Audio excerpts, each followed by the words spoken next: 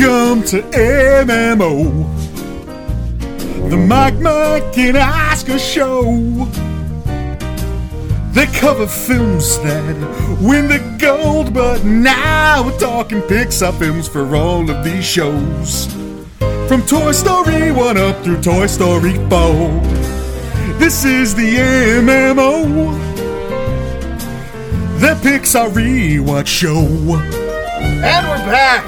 As Randy Newman leads us in, welcome to Nick Central, where you get all your hottest NBA free agency takes.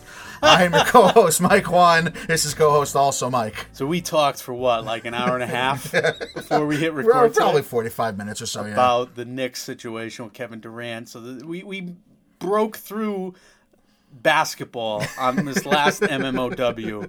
And yes, we got a response to it. We did. People liked it. Yeah. So that was fun. I'm excited to talk Toy Story 2 because this is our wheelhouse. Yes. We got hot takes on this one. We do, and we got to reset history a little bit based on what came out at the time talking about this movie. But Toy Story 2 is where we are actually at today for another entry into our Pixar Rewatch series. As we wrap up, we only have the Cars and Toy Story 3 left after this one. Before 4. And if we choose to do Cars. It's not looking good. Next show, it's not looking good. It looks like punting it down the road again. We'll get into all that and more. If you've not joined us before for a Pixar Rewatch episode, what they are is basically akin to our Oscar Sprint profiles. They're 2 parts of review, or 2 reviews for the price of 1. The first half, if you've not seen these movies, don't worry. It's all non-spoilers for the first half. We talk about the production value. We talk about the specs, the box office, all that fun stuff that went into the movies. We also highlight in the non-spoiler section the Pixar business history, the history of the company, what's taken in snapshots in time as where they were and where they stood at every one of these movies' debuts. Then we have a spoiler warning, which is usually just a little clip from the movie itself that leads to the spoiler section. The second half of all these Pixar episodes are spoiler-filled. We talk about the plot, the ins and outs. We highlight the heartbreaks, the happiness, taking our happy pills that all came along with all these Pixar movies. As well, we are highlighting the 22 rules of screenwriting success that Pixar debuted some years ago that have permeated their way throughout screenwriting classes across this country. That is what substantiates a Pixar Rewatch series episode, such as today's is covering Toy Story 2. And the way we start all these episodes is Mike is going to run down the cast and crew. So there's a wild production story to this one. I'm going to leave all that to Mike. Suffice it to say, Toy Story 2 was co-directed by John Lasseter, Ash Brannon, and Lee Unkrich. 2 of those names you recognize. Yes. Ash Brannon would go on to do like Surf's Up. He would leave Pixar and do other things. He would also be the main character in the Pokemon cartoon series. Oh, is he? No, it's Ash Ketchum, but it's basically the same. Pokemon, everybody. Pokemon. I know about that as well. I saw the movie. I paid attention, of course.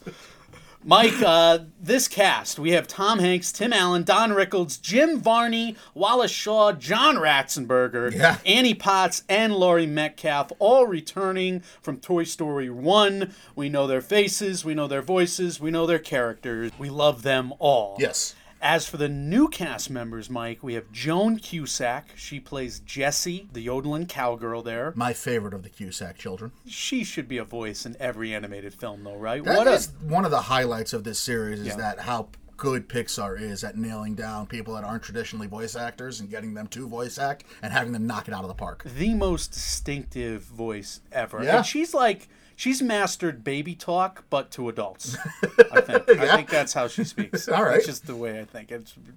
I love her voice. Fraser Crane himself, Kelsey Grammer. Another powerful voice. The Stinky Pete in this one, perfect. Newman from Seinfeld. Wayne Knight is the Chicken Man. So Al's Toy Barn, they had to have copied that character basically off Wayne Knight's physique Newman character at the time, right? Yeah, definitely.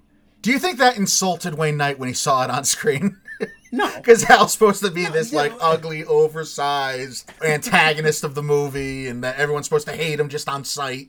Look, if they make cartoon characters out of us and we look like... I'd better look like He-Man. If we look like Al's Toy Barn Al, we'd be fine. Yeah. Give me the money. Show me the money. All right, and Estelle Costanza from Seinfeld, Estelle Harris, is Mrs. Potato Head. What a voice she has. Another beautiful, very distinguished voice. So otherwise, you get Arlie Ermy, a bunch of the Pixar animators. They're all back doing their little bit parts. But that's it, Mike. Yeah, most of the original crew, which wasn't always the case going into it. We'll talk about the story of the Pixar business. Now, again, we're kind of going back in time. That's important to highlight and remember, even though it's kind of an obvious thing. We've been doing the Cocos, the Incredibles 2s of the world, so we're kind of nearing up to 2019, and now we're resetting the clock, not only to 99 when this movie came out, but before that, even back to 97-ish for this story. So just keep that in mind as I'm talking about it. Pixar Days of Futures Past. Exactly, yeah. All right, I'm going to tell you now that usually for these sections, I do tons of research. I'll start on Wikipedia and go through the Wikipedia sources, and then go through the Wikipedia sources. For this one, though, I really feel like the Wikipedia page for Toy Story 2 is so well written and thoroughly explained that it kind of answered any questions I would have, at least with regards to production and animation. I did other research about the business side and the contractual side between Disney and Pixar. But I implore you all, if you're interested in any other stories and anecdotes that Mike and I are going to talk about with regards to the production of this movie, do go read the Wikipedia page, because it's chock full of really good information that a lot of it comes out of this book that's not available online anyway, the History of Pixar book. So I just wanted to bring that to everyone's attention to start before I go on to say that Toy Story 1, success. A Bug's Life, success. Toy Story 2, not originally intended, and okayed essentially as a money grab, as Disney was in the market of greenlighting straight-to-video sequels of beloved properties at the time, and such was the call here. Mike, did you own Return of Jafar? I did. Yeah, I did It too. wasn't bad I either. liked it. I remember enjoying it. Wasn't there an Aladdin 3 that came out too? That Robin Williams came King back of Thieves. There was King of Thieves. for? Was Robin Williams in that, do you remember? I don't remember if he was in. I remember there was a Lion King 2. Yes, and The Lion King 2.5, I believe. With. This was strange because Pixar goes into this whole deal with Disney, and they're like, all right, so do we use our A-list guys now? Do we use Lasseter? Do we use Andrew Stanton? Do we use Pete Docter? I mean, they're the future of the company. They used Ash Brannon, Yeah, collector of Pokemon. and even then it was kind of a call not in Pixar's wheelhouse. Because of the original contract between the two companies, Disney had full rights to go on a sequel because Disney retained the story and character rights, which Pixar would have a huge problem with coming up, which I'm going to highlight in this section. But This was Disney's call that kind of left Pixar holding the bag, because originally Pixar didn't even know if this was going to be a 3D animated movie. Yeah, I don't want to be unfair to Ash Brannon either. He may have thought, like, all right, I got to make something better than The Return of Jafar.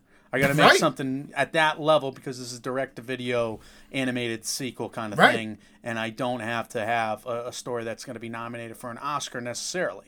And they had a lot of cool stuff involved, so we'll talk. Yeah, he was expecting, like we say, a VHS release. Toy Story 2 was originated in concept to be, like I said, straight to VHS sequel, and that was really all the thought that had gone into the idea thus far. Once Disney decided it was a go, aside from obviously having no story to work with, there were bigger questions surrounding the film after its greenlight, such as, would they even be able to afford Tom Hanks and Tim Allen to reprise their roles as Woody and Buzz? And who would animate the thing, as the majority, if not entirety, of the Pixar team, some 300 plus animators at the time, were all completely involved in the making of A Bug's Life, and there wasn't any manpower to be spared. Again, do read the Wikipedia page for the backstory of the production on this movie. It describes the story of Lasseter seeing a young child in the airport holding tight to its Woody doll, leading to the feeling Lasseter tried to honor throughout the production process of this movie, to Lasseter's wife being the inception point for the Jessie character in Toy Story 2, as she pleaded with him to have a strong female toy with more depth than Bo Peep, to the infamous Story Summit meeting Lasseter held at his house with the creme de la Pixar creme in Andrew Stanton, Pete Docter, and Joe Ranft, and others from Disney, where the entire plot of the movie basically had to be reworked over one weekend at Lasseter's house, and the film essentially started from scratch story-wise, with less than a year to go until its debut. So they do a big segment on this in the Pixar Story, that's a documentary on Netflix right now, and it's really fun to watch because it looked like they were very unhappy on the Pixar side with the way it was turning out, and Jobs and all the story people were very upset with Brannon, and basically he got demoted, let's say. This sounds like just a money grab on Disney's part, with no regard for how Pixar would feel about one of their properties being sequeled. It's strange because the Pixar did not think this was going to be their third movie. They thought it was going to be... They had no plans for it at all. Right. Yeah, they went into the deal specifically with Disney saying no sequels. And then Disney is like, this is the next big thing. Let's make $800 million worldwide, whatever. So John Lasseter, exhausted off of A Bug's Life, is just... he has to be convinced. He kind of...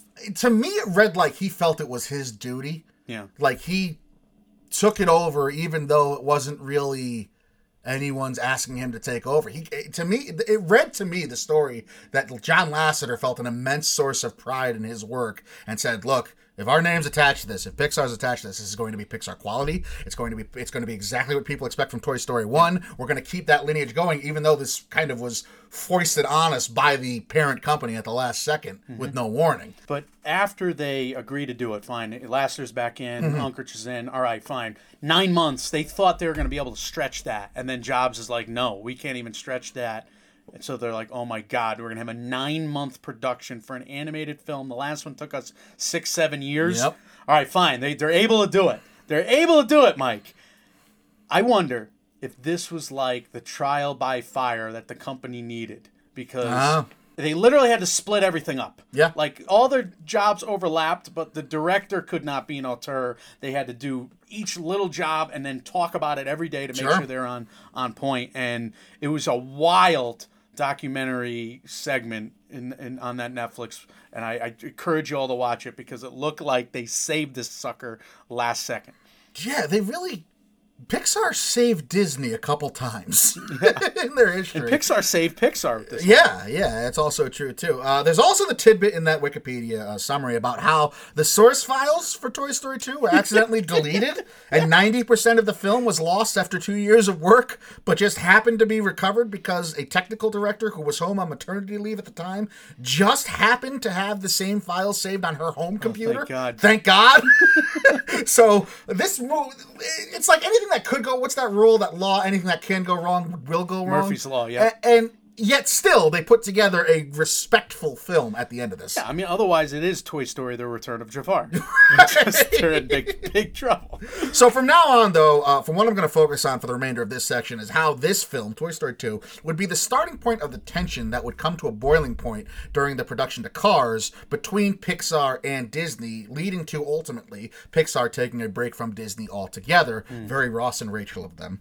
We were on a break! The origin of the Disney-Pixar relationship goes back to that original deal we described in this section during our Toy Story 1 episode. Disney contracted Pixar to make 3 movies for the House of Mouse for $26 million total. That was the original contract. It was Pixar's impression that the films would be any films made by the company, and thus, to Pixar's belief, because they had just finished work on A Bug's Life, Toy Story 2 would have been the 3rd film and satisfied the agreement between the two companies. Disney's like, we got you! Yeah, you won't believe this. Guess what we want you to do? Disney said no. They saw things differently, as it were, and they cited that by 3 films, what Disney actually seemed to mean was 3 original properties, and that Toy Story 2 wouldn't count. 1, because it was a sequel, which Disney had the right to greenlight in the first place based on the previous agreement. And 2, had really only become a Pixar theatrical release at all because, like we talked about, John Lasseter chose to take over the project, which forced Pixar as a whole to bust their ass in order to have the film meet the high-quality standards the company had set for itself. And after all, the film was okayed as a straight-to-home video release, and the only reason it was going to theaters at all was due to how great Pixar managed to make certain reels look during production once they were able to focus solely on Toy Story 2, with A Bug's Life having been finished. So instead of continuing this debate or risking litigation as to which company's interpretation of the original deal was proper, Disney instead offered to renegotiate with Pixar and work towards a new deal altogether. This new deal came to fruition in 1997 when the sides agreed on a new 10-year deal which would cover 5 more movies for Pixar to make for Disney, making the two companies equal partners along the way across the board on films, related products, home video, merchandise, and made-for-video sequels. It would also take out the Disney being able to greenlight a sequel on a Pixar property without Pixar's having said okay as well. That is fascinating because it puts them on more of an even keel. Which they needed, because Pixar was not so subtly telling the media they were upset with the original deal, which is probably fair considering all the work they were doing. Yeah, and also they had 2 years in between films, which is reasonable. Now they can plan. They really needed a longer-term plan, Pixar, and sound like they figured on one with Stanton and Doctor, long-term with Monsters, Inc. there and whatnot. But they were working on stories, right? They're animators who are working on stories, and they didn't really have the production house to handle 2 years, everyone, boom, sequel, springing on you without the gestation what I'm trying to say, of that 3 or 4 year story period. And Pixar needed Disney at first, don't forget. This was a company of Yes. like 40-something people when it was stripped down, barely surviving essentially on the back of Steve Jobs' charity, until Disney came along with that $26 million deal originally, and it reinvigorated the entire company, and they were able to hire people and make Toy Story 1. So it wasn't, did Disney have the better end of the deal? Of course, but that's because Disney was Disney. They're going to have the better end of the deal. Disney's reaping the benefits of a great deal for that. Right. However, Pixar, if they knew they were going to be that successful, then okay, fine. Right. They wouldn't have needed Disney as much. But they didn't know they were going to make... They didn't know they were going to reinvent the industry of animation. While Toy Story 2 would not account as one of the 5 pictures on this new deal, a decision was made for the profits and finances of this film to be handled in the same way as these 5 films that would be established in the agreement. This new deal placated a number of issues that were coming up between Disney and Pixar as a result of Toy Story 2's production. Pixar was already wildly unhappy with the balance of profit sharing based on the previous deal, citing that Disney was taking the majority of profits plus their distributor fee of an additional 10 to 15% on every film, even though they were primarily just doing the marketing and distribution. As well, Pixar wanted to avoid another situation where films such as Toy Story 2 would fall between the cracks of the previous deal, where Disney, who retained all story and character rights, had sole control over whether to greenlight a sequel, and also whether a sequel picture would be counted as one of the originally contracted films. The timing of this deal was a little curious in that all the consternation and behind-the-scenes stress that has been happening as a result of the original Pixar deal, when the reality was this deal was announced in February of 97, taking a look from 3,000 feet, the only Pixar film in existence to the masses as of February of 97 was Toy Story 1. Okay. A Bug's Life came out in 98. This movie comes out in 99. So a lot of this was touch and go, and, I think Pixar was right to want to renegotiate personally, but also you can see Disney didn't have to play ball here. They were going to get Toy Story 2 and the rights to Toy Story 2, if nothing else. And they kind of had A Bug's Life in the can already. They had work on Monsters, Inc. happening already. Well, call it honesty or call it playing chess while Pixar's playing checkers. Disney seemed to be a little ahead of the game here. But they realized what they had and they want to make Pixar happy, I feel like. I think they recognized that, all right, one hit is one hit. But when you come out with 2 in a row and you got the size and you got the technology that Pixar was innovating with, They definitely bet on the winning side here. So that made some sense. Disney recognized how good they were. Yeah, so that's the start of what would come to a head in our next Pixar episode, whenever that may be, with the Cars backstory. Absolutely. Michael? One production nugget, the crew was totally overworked, even though they were segmented. Yeah. They were overworked to the point where the company allegedly had to stop paying them overtime. They could pay them overtime, but they had to stop. They had to draw the line at certain levels of overtime just so the people would go home. It got so bad that one of the employees was supposed to drop his kid off at daycare, and when he arrived at Pixar, he left his kid in the car in the parking lot. Realized this, or I don't know how this became realized, but the kid was there for a while, and they had to call paramedics. The kid was fine, but this is in the California heat, too. There's pride in this, obviously, by the workers of Pixar. They want to make a great film. That seems to be they're taking it upon themselves to get this done on their own accord without Pixar's higher-ups pressuring them and saying, you have to stay and work on this past overtime. That's a nice story. You never like to hear workers being overworked and overtired and getting so many ailments attached to it, especially not... A lot of them got carpal tunnel. Yeah. A lot of them got, to the point where they were losing it. Just seemed to be one of those things where the guy was going crazy with work. Yeah. God bless these people. All right, some specs for Toy Story. Directed, a lot of specs, a lot of writer-director credits here. John Lasseter, Ash Brannon, and Lee Unkrich both getting co-director credits. Lasseter, Pete Docter, Brannon, and Andrew Stanton each get original story by credits. Stanton, Rita Sao, Doug Chamberlain, and Chris Webb each get screenplay by credits, and Joe Ranft gets based on the characters created by credits, but IMDb also says he's uncredited, which makes as much sense to you as it does to me, I'm sure. Who do you think's at Lasseter's house? Doctor, Stanton, Unkrich, Lasseter? Unkrich wasn't listed, at least not in the Wikipedia article, which surprised me. Because he's all over all the special feature stuff. It seemed like he's a major player. So maybe he was... And then he gets a bunch of jobs later. Right. So maybe he was... He's at the house. He was waiting in the pool while everyone else was meeting at the patio around him. And then he's just yelling, Mrs. Potato Head says, I debut Can you imagine November if he's 3rd. just Mrs. Potato Head the whole He's time? just doing a Stell Getty. Not a Stell Getty, but yeah. How about this one? Get your angry eyes. You do a great Mrs. Potato Head, by the way. I know I do. I always have.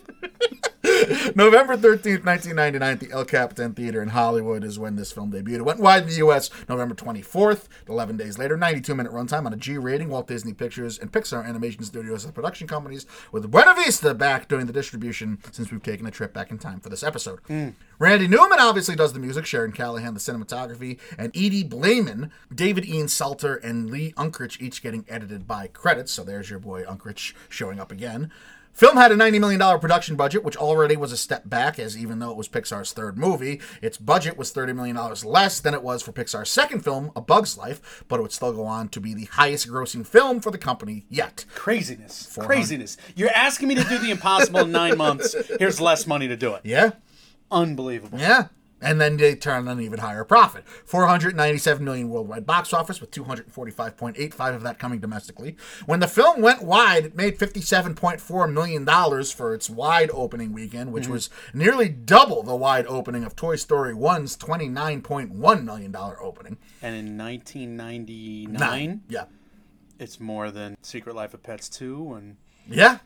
Yeah, this film way did more okay than for Dark itself. Phoenix. And more than Godzilla, King of the Monsters, I think, by a little bit. I think so as well. I believe that to be Wow. true. Yeah, this is a heavy hitter. Despite the worrisome backstory, the film came out as a success amongst critics. 7.9 IMDb score on 469,000 reviews. A perfect 100 Rotten Tomatoes score. Come on. Yeah, give me a break. I mean, it's great. It's fun. It's fun. It's a hard movie to dislike. I guess if you're going to say strictly by the tomato meter, whether it's, Thumbs up, thumbs right, down. then it's, I can see that. Okay. But this wouldn't be the first 100 I would cite. You know what I mean? I do know what you mean. We're going to talk about what you mean. 166 critic reviews to go along with there. It also scored an 86% audience score on nearly 1 million reviews, and an 88 Metascore on Metacritic, tied with Up for 8th place amongst all Pixar films there. It finished as the third highest domestic box office and worldwide box office earner of 1999, behind Episode 1, The Phantom Menace, and The Sixth Sense. Though it was the highest G-rated film of the year in both categories, and its $245 million domestic box office is still good for the 10th highest domestic earner Pixar has ever put out all time, despite its having been released to the third smallest number of screens for any Pixar film ever. So this was a huge per-theater winner amongst all the Pixar releases. So they were thinking this was not going to be a massive hit either. So everything was going against this movie. It's just a credit to how amazing Pixar is and what the type of company John Lasseter ran, essentially. Whatever Disney was using to track this, because they're the distributor, Yeah. they put this out in less theaters, and it made more money, double the money. Yeah. Wow. The third least amount of theaters for any Pixar film ever. Now, it was the third Pixar film, so maybe they put it out to as many theaters as could be. Oh, that's a tricky stat. But then. All right. still, it made a lot more money than a lot of other Pixar movies, so it did well on a per-theater average over time. The animated feature category at the Academy Awards would still be a year away from the 1999-2000 show, and thus this film would not win an Oscar that year for its efforts, though it was in fact nominated in one category, that of Best Original Song, again for Randy Newman's When She Loved Me, which it lost out to Tarzan's You'll Be in My Heart from Phil Collins. All of this despite the fact that Toy Story 2 actually won the Best Motion Picture Comedy or Musical category at the 2000 Golden Globes, where it would become only the second animated film of all time, alongside The Lion King, to win either Best Motion Picture category at the awards. So this is the Golden Globe saying, we really like Toy Story 1. We were not in on that a couple years back. We should have been in on that. That's on us. Yeah. Oh, the Globes. HFP. Plot premise, Mike, reads, when Woody is stolen by a toy collector, Buzz and his friends set out on a rescue mission to save Woody before he becomes a museum toy property with his Roundup gang, Jesse, Prospector, and Bullseye. Expectations, Mike, for Toy Story 2 going into this rewatch. So this is where I'll bring it up, what we talked about in the pre-production. I remember seeing this and thinking at the time it was better than the original. I'm totally the opposite. I remember seeing this and liking it, not loving it. Really? So it's very strange. That is strange. Yin and yang. Yeah, I remember, and even doing the research for this, I saw some articles that cited how this is the rare sequel that's better than the original. I remember I felt that way when I saw it in theaters. I was expecting that going back to it. The last 20 minutes of this movie are ridiculous. They're ridiculous in the same way that some of the other ones have Yes. been. In a way, it's very much Finding Dory. Yes. It would have worked perfectly for like that Return of the Jafar Right, animated sequel, right? So agreed. that's why I get it. And where they souped this story up, we're going to talk about it in spoilers. I think it's very telling. So we'll get to there. All right. I enjoyed this movie much more than I remembered, just based on the comedy with it. So I laughed a lot rewatching this thing, just on the facial expressions, like Woody watching TV, and he's just like, oh, like he's getting his ego stroked a little bit after going through some tough times in their Act 1. Act 2, he's getting his ego stroked, and Tom Hanks, petting the dog. Are you kidding me? I like Buster, the dog. The dog. Oh my God, my favorite thing ever. So this movie really makes me laugh. So I'm happy about that. I guess we can dive into production values. I only got a few things today. A lot of the special features talked about like fundamentals. Like they're still introducing computer animation to people. Right. This is only their third film. They're still developing all this technology. So this is really cool because they had all these featurettes talking about like 1, 2, 3, 4. What's the basic structure of what we do? Stage 1 is storyboarding. Stage 2 is the layout, where they use digital cameras inside the digital setting and they create like the framework of that setting and the framework of each character, like the main body. It's not stick figures, it's filled out more than that. Okay. But it's like, all right, the layout is the fundamentals of what we're doing here. But it doesn't have all it doesn't have a face. Like you just have like at the end of a match, Right. a burnt match is Buzz's so it's head. horrifying. It's horrifying, yes, but it's fun to watch on the special features. Animation is when they bring the characters to life and they do a whole wide shot version and then they do each face and they animate the shit out of it. Oh, wow. Finally, you got shaders and lighting. And you shade everything and you light every set and then you got all the textures. The lighting process is astounding to me. I don't have a brain that can comprehend what it means to light an animated world. Yeah. I don't understand how you do that and how that's a thing. Well, I think they set it up as a program in the computer. And I would think. That's a big deal for it. And then they made it they made it very cartoonish, caricature friendly at this stage. Later on, when we get to Ratatouille, How does all the those computer light know what light reflecting looks like? well, they set all the rules in there because you can't like literally light every frame like it's hand-drawn animation anymore. It's I too was impossible. always under the impression that there's like one light in a computer and it lights your screen. Yeah. And you control how bright it is or not. They should have just drawn a big yellow sun at the end and with the rays. I don't understand this at all. I agree with you. I don't understand it either, but I watched some people who told me they understood it. Good. So I think I could speak with confidence. Good. I'm glad one of us can. Mike, the opening sequence was actually the set of A Bug's Life, the big cavern that Flick jumps on the little whatever dandelion and flies across, where there's the big rescue. Sure. There. Yeah. I also read that there was a scene early in this movie where Woody ends up being discarded or thrown in a place by Andy that was part of special features from Toy Story 1. So, yeah, I was saving that for non-script thoughts. Thanks okay. for reading my document. It's been a long day. I have 4 paragraphs on Stinky Pete. I guess you read nothing about that. I read the first couple pages. Stop yelling at me. The dream sequence was from Toy Story 1 and the opening sequence with Buzz, all from Toy Story 1, and they were very upset they couldn't include those 2 things in number 1.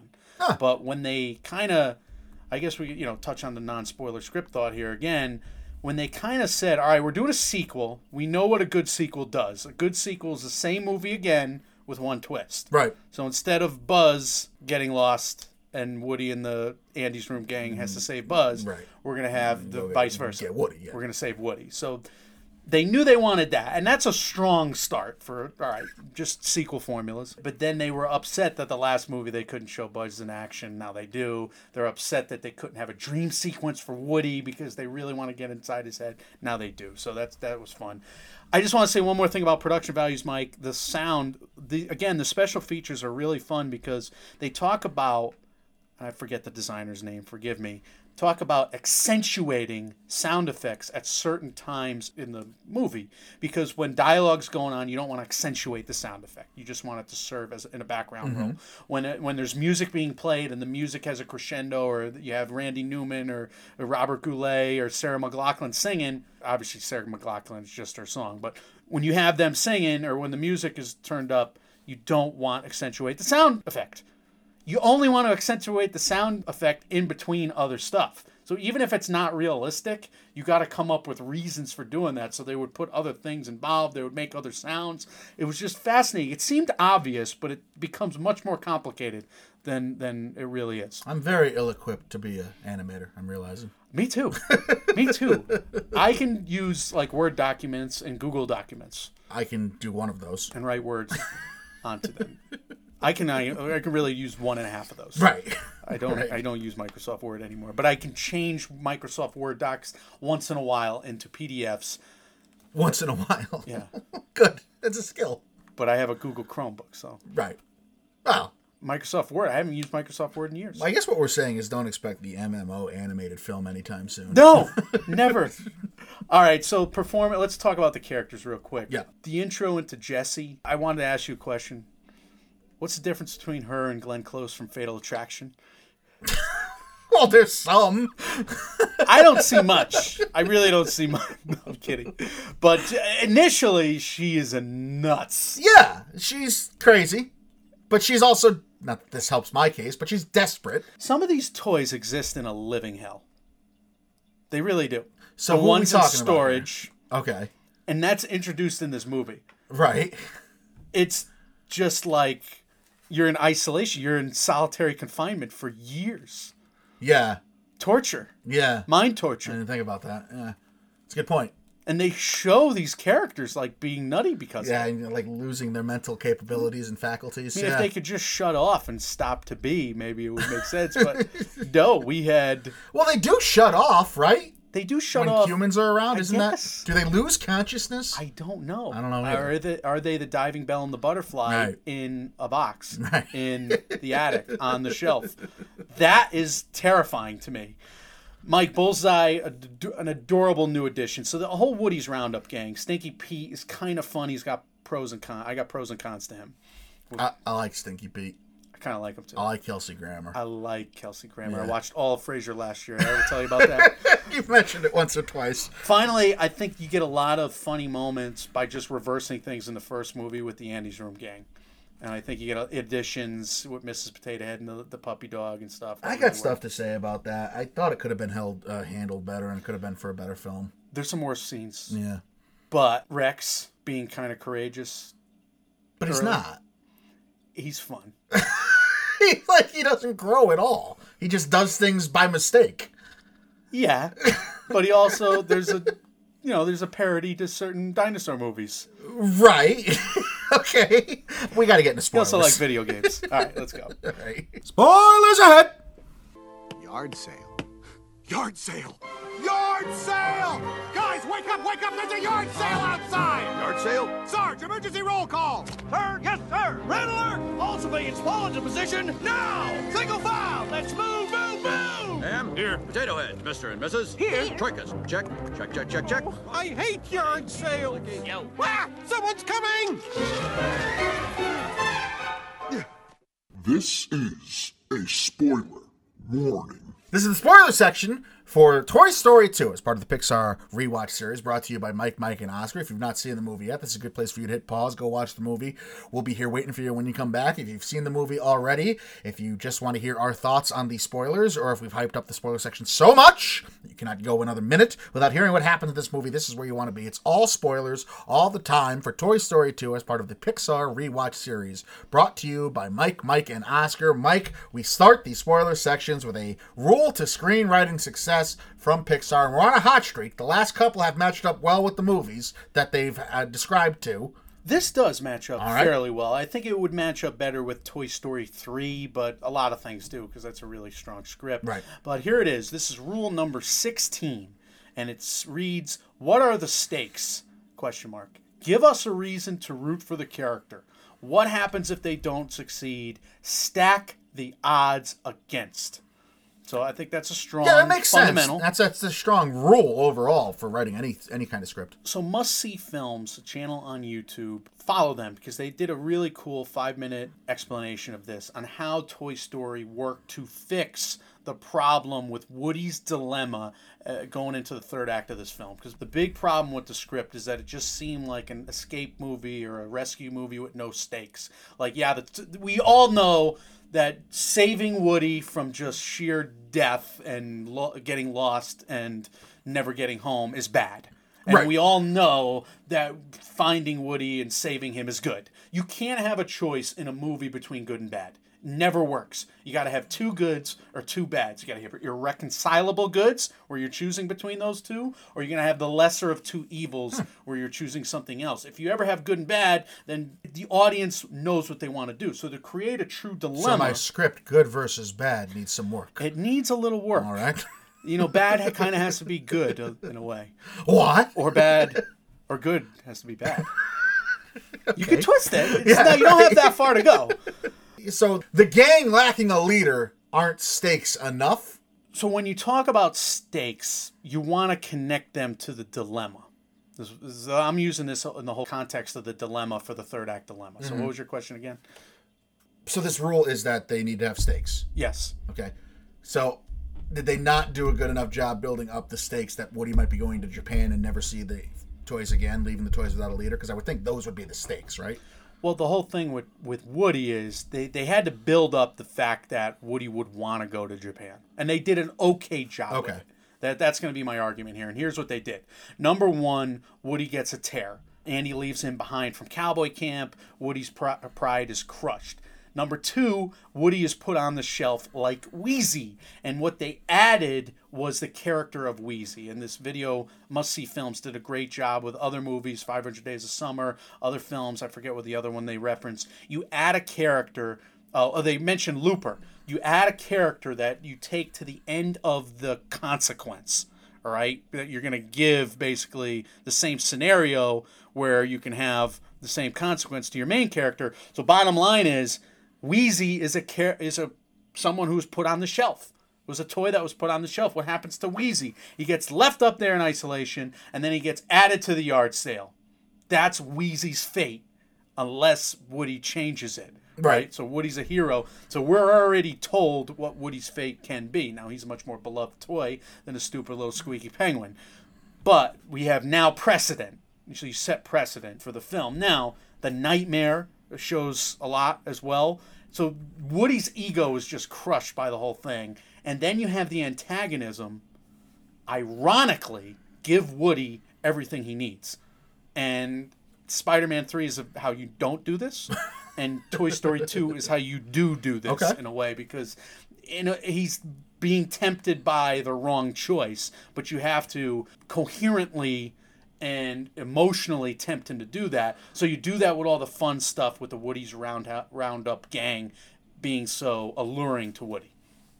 So when you say he's being tempted by the wrong choice, the conflict in this is really, what is the purpose of toys, right?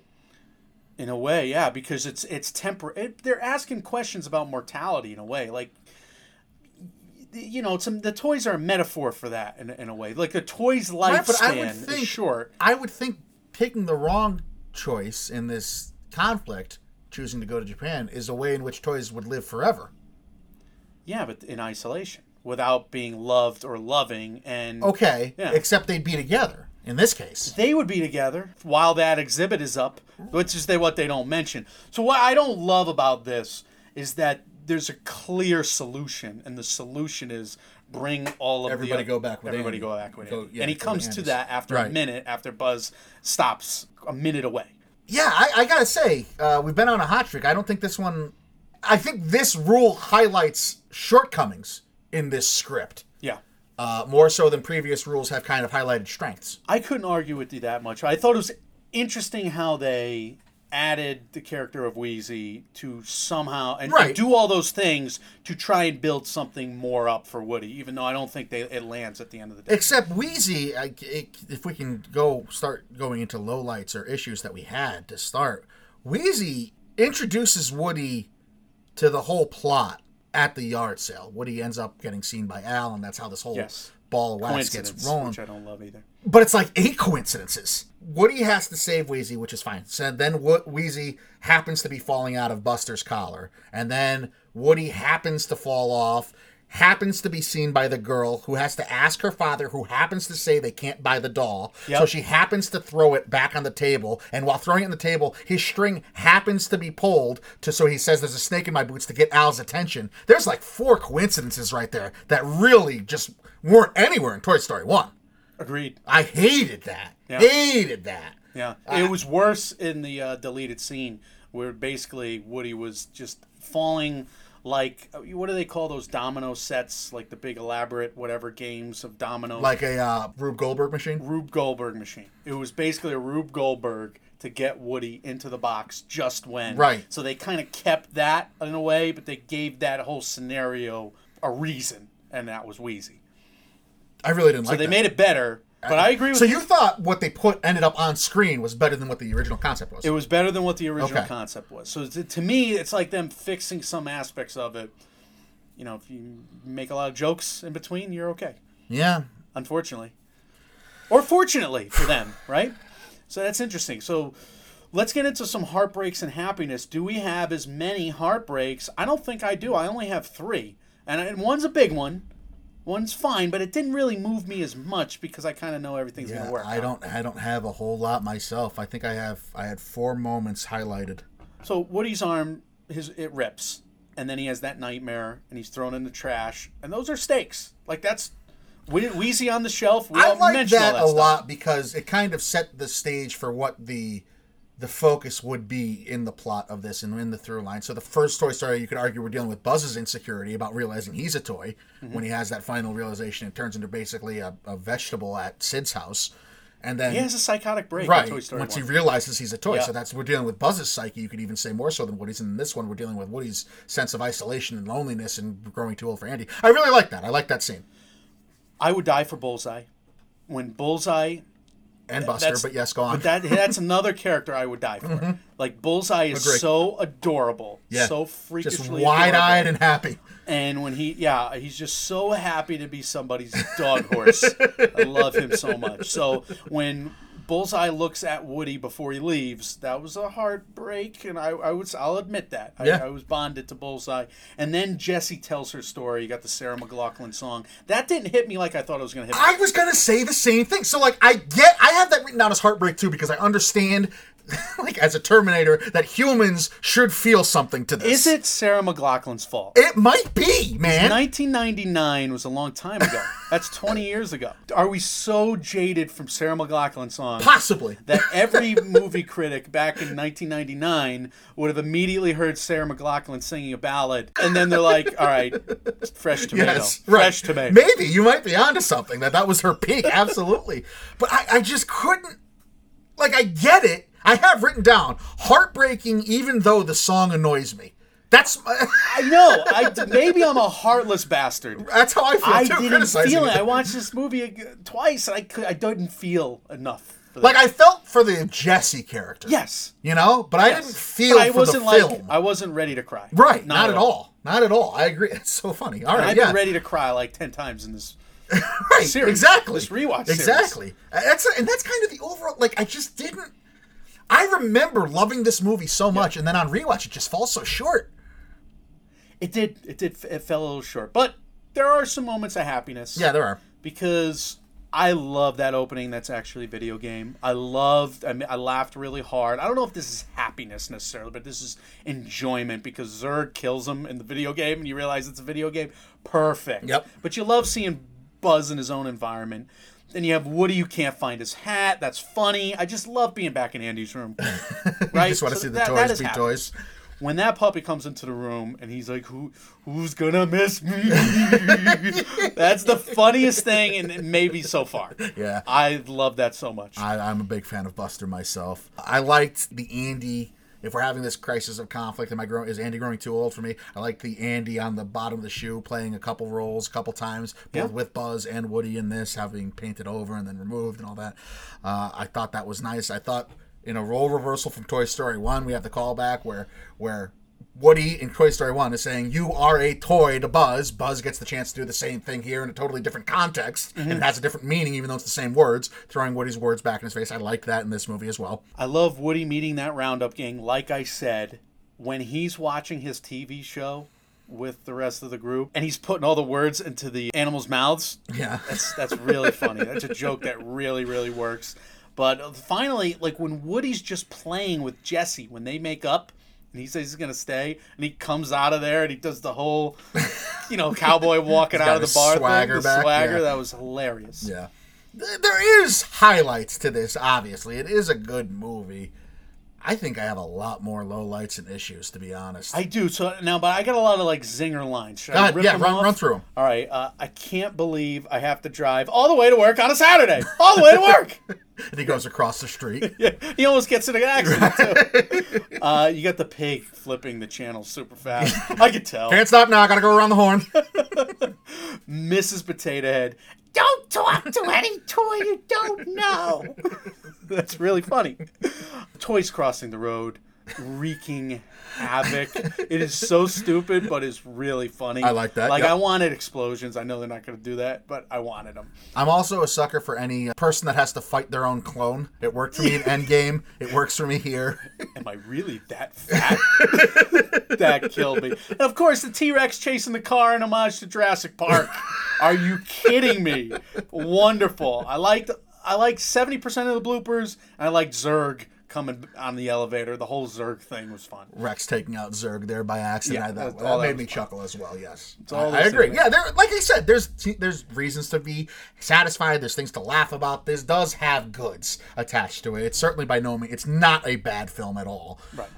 There are issues. There are issues. And there's issues with coincidences. We already highlighted some of those. That's a main one, There's yep. plenty more. If you want to talk about those toys crossing the street, all of a sudden they're both strong enough and capable enough and have found cones that they could fit under and move without All issue. the cones are there, just strewn to the side of the road. And you could say the same thing about the kettle crates at the airport at the end. They play it up to the point where there's a piece of gum, and then the whole truck crashes and the whole giant whatever thing rolls, Right. and the piece of gum is picked up right before Potato Head is able Right. to escape. So he gets stuck because of a piece of gum, but he's able to move a giant traffic cone. I love Buzz's line at the end of that. Great covert maneuver.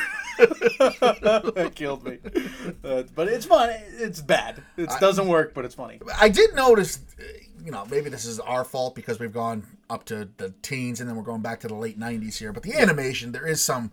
It's amazing how far Pixar's come, is the way to put it. It is. It's better than Toy Story 1. Yes, but there's still some giant setbacks compared to, Coco, which is unfair to say. Yeah, I remember being amazed by all the Owl stuff back in the day. Same here. 1999. Close up of the guy eating Cheetos with the Cheeto dust on. But now you watch it, it's like, that's a problem. Yeah, That's they not didn't good look at all. great. It didn't No. look. That's the exact scene I have highlighted when Woody accuses Jesse of having turned on the TV when he's trying to get his hat out of Al's pocket. There's just some things that, oh my God. We are snobs. Right, sure. However, it's not as good as these other Pixar films. Right. Look, the biggest issue is that all the male toys go on the adventure and they leave all the Sure. ladies That's home. a big one. That's a big one. Jesus Christ, 1999 Toy Story. What are we saying there? You can't take any of the, Bo Peep can't come. Well, there's not even, that's the other thing. There's only 2 female toys until we're introduced to Jessie, who's only number 3. We only have Mrs. Potato Head, who's presented as an elderly woman, and Bo Peep, who's presented as the damsel in distress. That's it. Yes, there's a huge problem with women. There's a huge problem with John Lasseter and women, apparently. Apparently, unfortunately. A story problem I had as well, talking about the squad that went on the search and rescue mission. After the other Buzz replaces real Buzz Lightyear. Yeah. Would have been a great moment to show growth by the ancillary characters, or the quote-unquote sidekick characters, if they were shown to be capable of figuring things out on their own because they realize they're being led by a doofus. But instead, they're just following Buzz the entire time, even though they know Buzz is acting like an idiot. Yeah, and coincidentally, like Peter Sellers and being there and Forrest Gump, Right. and he's able to guide them up to the, Against what should Somehow. happen. Yeah, I did not like that at all. And it had such an opportunity for even the pig to come to the forefront and prove his leadership skills. Let's go, the pig. Like, any of those would have been fine. I had an issue with that. And at the end of that whole series, Buzz and the other toys, they gone through hell to get there, Mike. Right. Woody's like, no, I don't want to be your friend anymore. And they leave. Okay, see ya.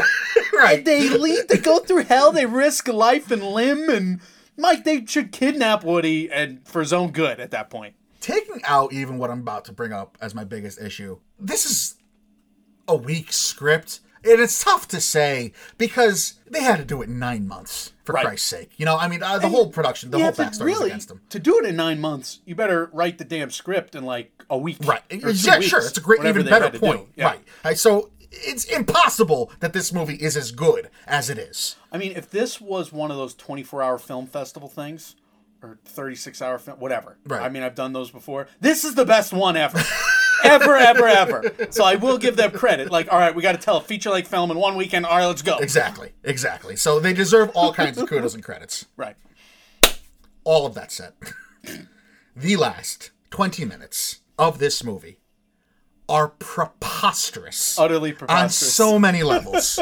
Are they fun at times? Yes. Sure. But you're right. As soon as the toys decide to chase Al going to the airport and commandeer the Pizza Planet truck, this movie goes off the fucking reservation. It's hard to drive a car.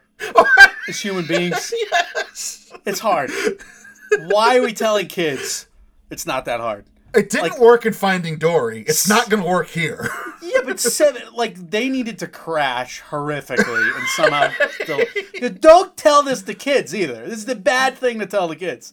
Yes, I Hey, hated. 3 of you can drive your mommy's car. So they get from Al's Toy Barn, driving a truck through traffic to the airport. Right. Then they get to the airport. We're met with another coincidence. There just happens to be empty kennel crates laying about that they can, again, get in and move with. Ridiculous. Coincidi. They get to the baggage claim. They have this big final conflict with Stinky Pete. Okay. For a quick, it was like he's like a rival. And, the way they defeat him is knowing how to use really high-end camera equipment with no questions. No, they rear windowed him. They just rear windowed him. And it didn't really why? Who cares? It was just because the camera equipment had the same suitcase as that suitcase. Yes. What? I agree. It's kind of ridiculous. And the flash of the camera is what undoes Pete. He's befuddled. He's defeated after one camera flash. Okay, we get to the plane because Buzz and Woody are too busy slapping themselves on the ass for beating Stinky Pete. They don't actually save Jesse. So Jesse keeps going down the conveyor belt, gets loaded into the plane. Woody gets on the plane. The plane is going down the runway. Mike, you're telling me a stuffed small horse can keep pace with an airplane going towards liftoff on a runway? You didn't know this? like Bullseye is not only keeping pace. I'm doing the thing with my arms on Bullseye. He's not only keeping pace with the plane, but it's Bullseye's decision to drop back. He's in charge of the speed of all this to drop back so Woody can do his daring rescue with Jesse. I'm with you 1,000%. I'm with you 1,000%. It is utterly I wrote this in all caps, but a fucking galloping Bullseye who apparently can now also keep pace with a fucking airplane catches for Buzz to catch it. Okay, big save. Everyone's rescued. Andy's mom is the worst parent in the history of parents. Yeah. She comes home and sees in her child's bed There's somebody that has drawn an Etch-a-Sketch Welcome Home Andy and has given her child, her young son, 3 new toys on his bed where her child lays his head and has no questions about any of this. The windows are open. Never mind the baggage cart that's across the street that happens to be laying on the street. Your home has been invaded, ma'am! Yeah, and it's also the beginning of Insomnia, the movie with Robin Williams and the serial murderer and Al Pacino. Yeah, there's a lot of gifts from an admirer there. This is creepy shit! It's creepy. All of that is very true. Again, the greatest 36-hour film festival ever. Yes. I'm with you. It's utterly ridiculous. It's also one of the Fast and Furious movies, I want you to know. It's good. Yeah, it's good point. easily That's one a of good the Fast point. and Furious movies. The biggest issue I have with all of it is that they show Jessie doing like all these backflips. Like physically, she is amazing. And now she's just a damsel in distress And then again. they just reduce her to a damsel in distress. Like, why couldn't she save all of them in the end of the scene? I mean, look, I get it. No, 1999, you're right. they're chauvinists. You're right. I get it. Or they're not thinking, and it's made by a bunch of guys. But why show her do all those other crazy, awesome things, and then just reduce her to a fetal position inside the green case at the end of the movie? It's a great question. It's short-sighted, absolutely. And there wasn't a lot of women's names. Pixar would fix this. They would invite women into the writer's room, thank God. They would feature women more prominently, even though they, at first, didn't handle it well. We talked to go back and listen to our Brave episode when they wanted to have their first female director and the disaster that turned into. Yeah. So they just have a history of not, whether behind the scenes or even on screen, they don't handle female characters well. And it's sad. And hopefully it can be fixed and it'll continue to improve. Toy Story 4 looks like it's a big change. And Toy Story 3 was as well. So we have our hopes up pretty high for it. Let's do some final thoughts here, Mike. Is this a 100% on Rotten Tomatoes? I mean, it's one of those things where it's just like, all right, C+, B- kind of. I know we're not grading these. Yeah, I'd go around a B even. I'd go B minus B. Yeah, for I agree. like it's a fine. And again, if you take the backstory, I think only helps the grade. Yeah. But to answer your question, if you take the Rotten Tomatoes, this is the point we made earlier. If you take the Rotten Tomatoes score and you're just asking whether this movie's worth seeing or not, obviously it is. But if you're going to go and die on the hill for the first movie to get 100, this is not the movie I would pick, not out of Pixar's. 3, maybe. 88 Metascore. That's That's there were so many articles that came out at the time that said that this is one of the rare sequels that improves upon its origin story. At the time, I felt this way. You said you didn't. No way, right? No way. It might be funnier. It might have more jokes. Sure, maybe. And if you laugh more and you get emotional and you cry at the yodeling cowboy girl. Sure, if you want to, yeah. Does it deliver goods? And then, it's got jokes at the end. Robert Goulet, fun stuff like that. Can we adopt these aliens? I've never seen someone love George Costanza's mother in the way that you seem to love George Costanza's mother. All of that is adorable. Yeah, no, you're absolutely right. There are goods here. Yeah. Now, I mean, Toy Story 1, we were gushing about nostalgia, the story, the plot, the attachment. There's just not that. They honed here. it for 7 years. Right. Pretty much. This one they did in a weekend. Right, yeah, and maybe they had some wiggle room to hone it as they went, but for the most part, once you set the printer, it takes 9 months to do the printing kind of thing. But, I mean, yeah, they can fix stuff, but no, you're hitting on some very important points, and it's important to remember. That's why we're not. If this was done in a lot of other movies, it would bother me a lot more. Yeah. But because it's in the land of toys, you can get away with that explanation as well. Because of the backstory, it was so rushed and so under time, and to have this come out at all is an amazing and a tribute to the company in and of itself. So I'm more forgiving of it now. But to say, even at the time, that this was better than Toy Story 1, I don't understand. So Andrew Stanton told a story, and he did it at a TED Talk. I watched it for one of the videos that just popped up. Mm-hmm. And he goes, so Andrew Stanton, Finding Nemo? Yes. All right. Wally, whatever. Yeah. Says he's in a bar and he's telling his story to TED Talk. And he goes, I met this guy who's like, I built this bar with my bare hands. Why don't they call me Bill the Bar Builder? Why don't they call me, why am I known for this? You see that stone wall outside? I built that stone wall. I took every rock. I put it on the thing. Why don't they call me Bill the Stone Wall Builder? But you fuck one goat. And what Andrew Stanton said was, storytelling is joke telling. It's joke telling, and you need to get those fundamentals right. And to me, this was like, all right, we got those big whammy moments in. This movie has all of that. It could, like the whole story that I gave about the stone wall, you're looking at me like, where is he going? Right, yeah, I had no idea what you were talking about. You're building the bar builder. That's a terrible name. That wasn't the name he mentioned in the TED Talk. I couldn't remember if it was an Irish bar or a Scottish bar because he went to Ireland or Scotland. Bottom line, I effed up that joke from the jump, and yet I had the punchline right, and you had something right. Yeah. So I think that encapsulates this whole episode. Yeah, pieces of genius. But whereas you get the punchline right, maybe Toy Story faltered a little on their punchline. Maybe the setup made you laugh harder than the punchline. Yeah. No. Maybe the other setup made you cry. Not my setup. That's a good joke. I'll have to remember that. That's a good joke. Look. As you can hear my dog putting in her 2 cents in the background. Are we right or are we wrong? Do you remember this finally? Are you one of those people Is it better than Toy Story 1? This is better than Toy Story 1. Tell us. We want to hear from you. Thoughts, questions, comments, concerns about this or anything we've done in the Pixar Rewatch series, anything we've done in the MMO Empire. We want to hear from you. As always, we are Mike, and Oscar on Facebook, Mike, and Oscar on Instagram, and Oscar on the Twitter machine, Mike, and Oscar at gmail.com and on Reddit. We're available everywhere you hear podcasts. TuneIn, Stitcher, SoundCloud, iTunes, Spotify. If you appreciate what we're doing, I know we're putting out a lot of content for you to consume right now. If you take a couple seconds out of your day, give us the 5-star review on iTunes. Those truly do go a long way. We've been getting a couple more of them, so we really, really do appreciate that. Yes, thank you. Thank you for all of you who have submitted. Michael, what's coming next, and what's some words of wisdom for these fine people? I don't know what's coming next. Nah, makes 2 of us. Had the production meeting yet. We're basically trying to find a way to perform the mental gymnastics necessary over the next 15 minutes to where we push Cars 1, 2, and 3 till next week. Well, at least the weekend. I think Jackie Brown can be done next. So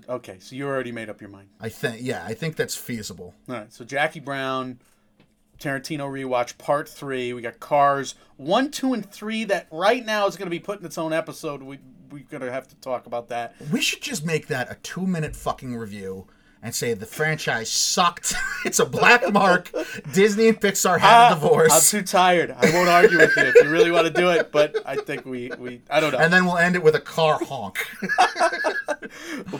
We'll do a cover of whatever the famous Car song is. An impromptu, completely unprofessional cover. I think it was a Sheryl Crow song, so I'm down. Or Life is a Highway from Rascal Flatts. All right. You can't wait. That's what all country music sounds like to me. But that's what's next. We got MMOW. Can I offend more people with generalized statements at the end of this episode? I don't know why you go for those statements at the end or the beginning of any episode, but you do. You tend to... Not a smart man. That's all it is. You leave... Well, they remember. They remember something coming from the outro. That's good. Guys, when reality or I suck, you can come watch movies with us, trying to make award season year-round without all the stuffiness. We are Mike, and Oscar. We appreciate your listening. We will hear from you and get to you soon. See you.